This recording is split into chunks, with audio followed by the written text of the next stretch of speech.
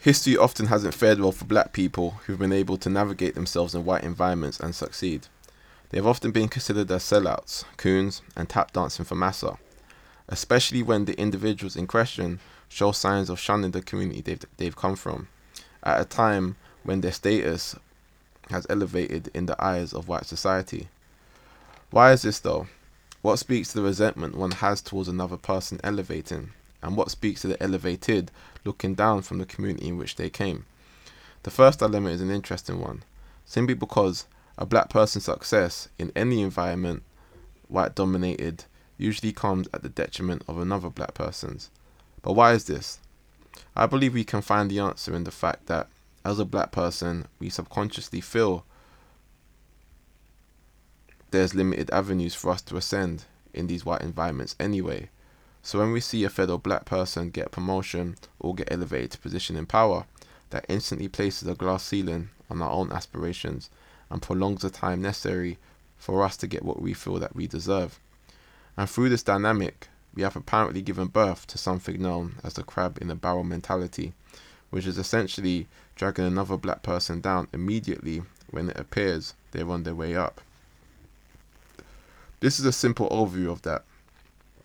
But what about the elevated black person turning their back on the community in which they came? This dilemma too is an interesting one, simply because when we break things down, in order for anyone to be accepted into any group, you need to exhibit some alignment with that group's values.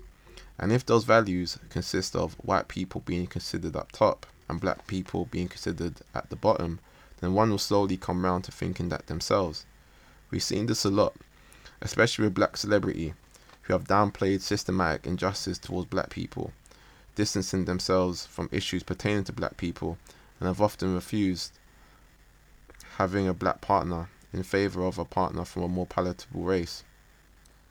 This is indeed very complicated stuff, and what I ran through was a limited speck of a far wider picture, but nonetheless speaks a lot to what people have come to believe and feel.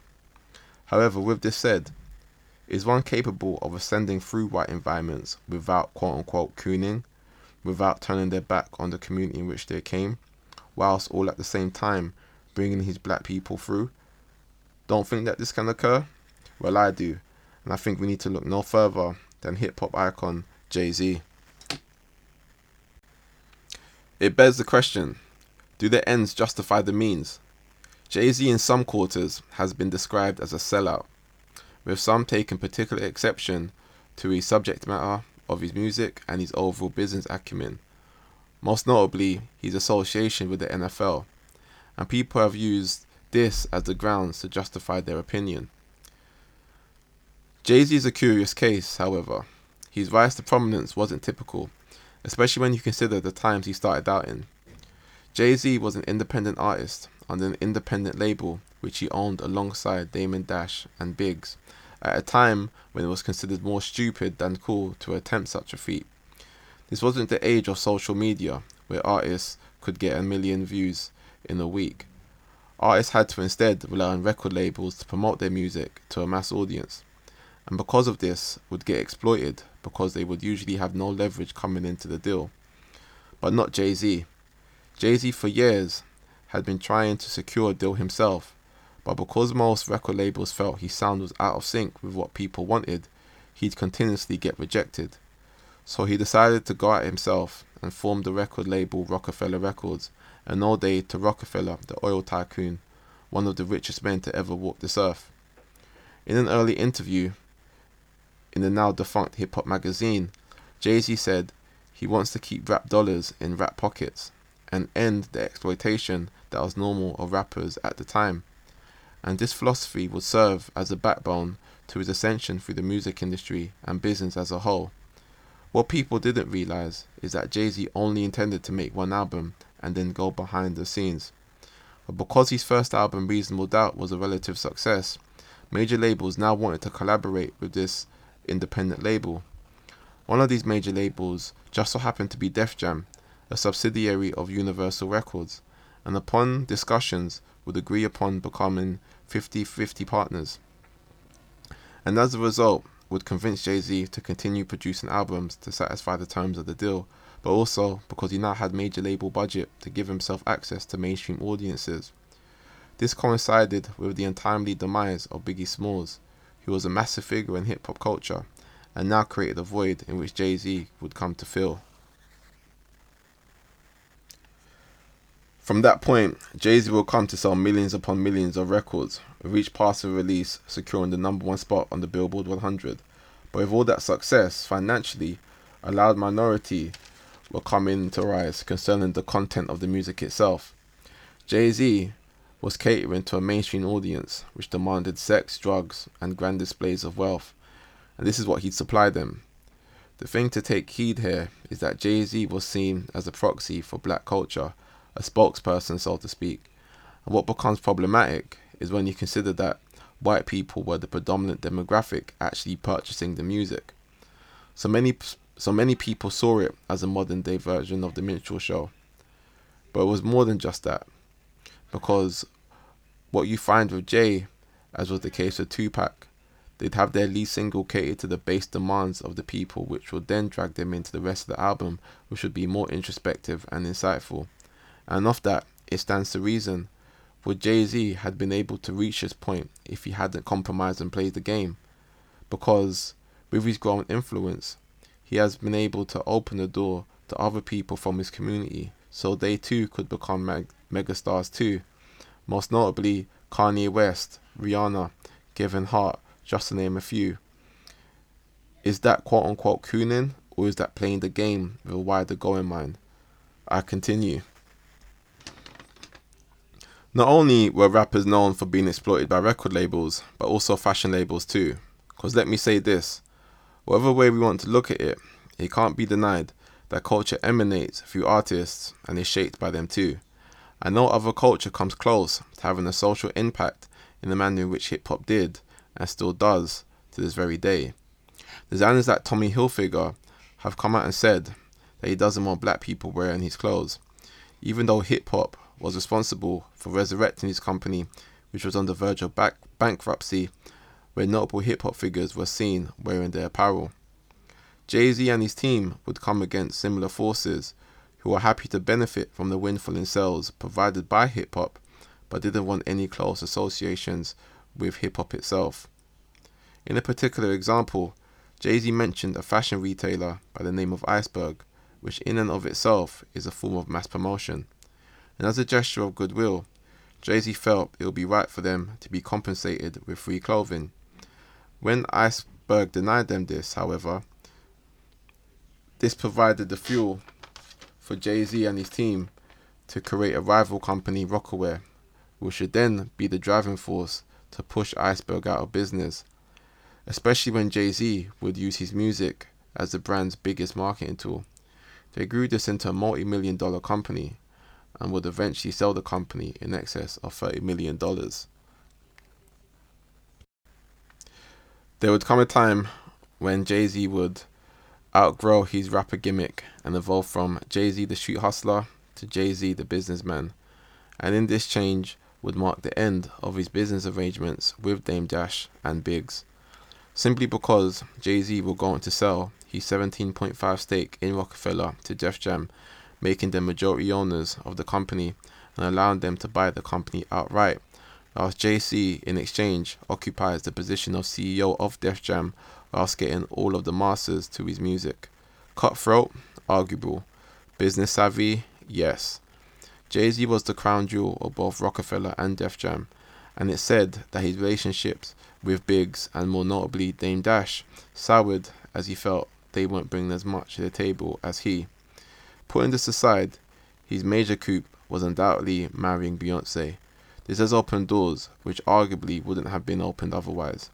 This is an example of someone marrying someone else who is of equal status, something which is extremely important when considering generational wealth and building the foundations for one's family and legacy, and sets the tone for what I consider to be his magnus opus, 444, which essentially provides the blueprint for his black counterparts to achieve wealth for themselves. This moment in itself is monumental, especially when you consider Jay-Z's cultural presence and the amount of our people who idolize him. He breaks down the importance of generational wealth and how he looks for his legacy to be continued through his children, most notably Blue Ivy. And since this album, he's grown tidal into one of the biggest global players in streaming services. It's important to note that Jay-Z no longer has to navigate white environments. White environments need to navigate around him. He has the freedom to say and do as he likes.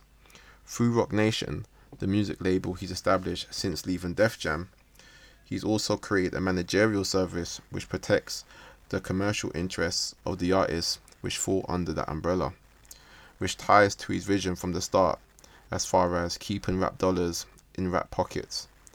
And he takes it a step further by paying for the legal fees of rappers who have unfairly come under the scrutiny of the law. But as of recently, Jay-Z has received sizable criticism from the black community, namely for his involvement in wanting to work alongside the NFL in light of the activism on the part of Colin Kaepernick. Many feel that this is a spit in the face of Colin, but my question is how? The NFL is mainly occupied by players of African descent, but owned by white Americans. If Jay-Z is potentially joining ranks to increase the representation, is that not a good thing? I don't mean to inject my own personal biases here, but it's important to note that Jay-Z has consistently shown that he takes a wider view into consideration, even if it means he has to compromise somewhat in the beginning. And I don't see why this should be any different, because think about it. If people feel he should have no run-ins with the NFL due to their treatment of the black players, who in terms of the sport are some of the lowest paid, then why should he have ascended in the music industry, which has from the very beginning exploited and left destitute the very same black artists who are responsible for its success? To me, this speaks back to what was touched upon in the beginning regarding the crab in the barrel mentality, as we are now seeing notable figures within the community speak out against him too.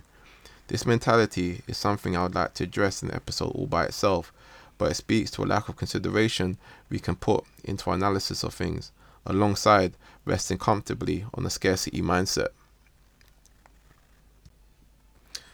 It is important to note that Jay-Z is a billionaire, something which was embedded into the name of his label from the very beginning, and I thought this topic was timely since he's released a project alongside Jay Electronica where he expresses his disappointment about the backlash he got from the very people he was looking to help.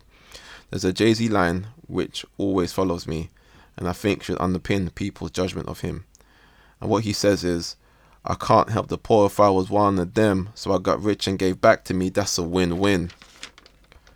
And this begs the question, how influential and effective could he have been if he didn't compromise or sell out in the short term to fulfill his wider objectives in the long term? There's a common phrase which goes along the lines of, if you want to help people, you need to meet them where they're at. And in my view, this is a classic case of this here. And it again begs the question, do the ends justify the means? That concludes this episode. I'd like to thank you for tuning in as always, and I hope that you're able to extract value from it. Please make sure you download the free ebook which shows you 40 proven ways to start generating passive income today. You can find the details of how to get that in the description of this episode.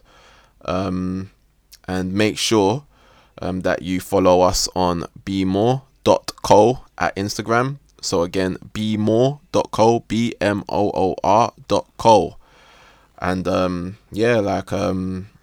please spread the word about this podcast to people who you feel are on this wave and can extract value from it as well. But that's it from me, and I look forward to seeing you on the next episode. Okay, cool. Peace.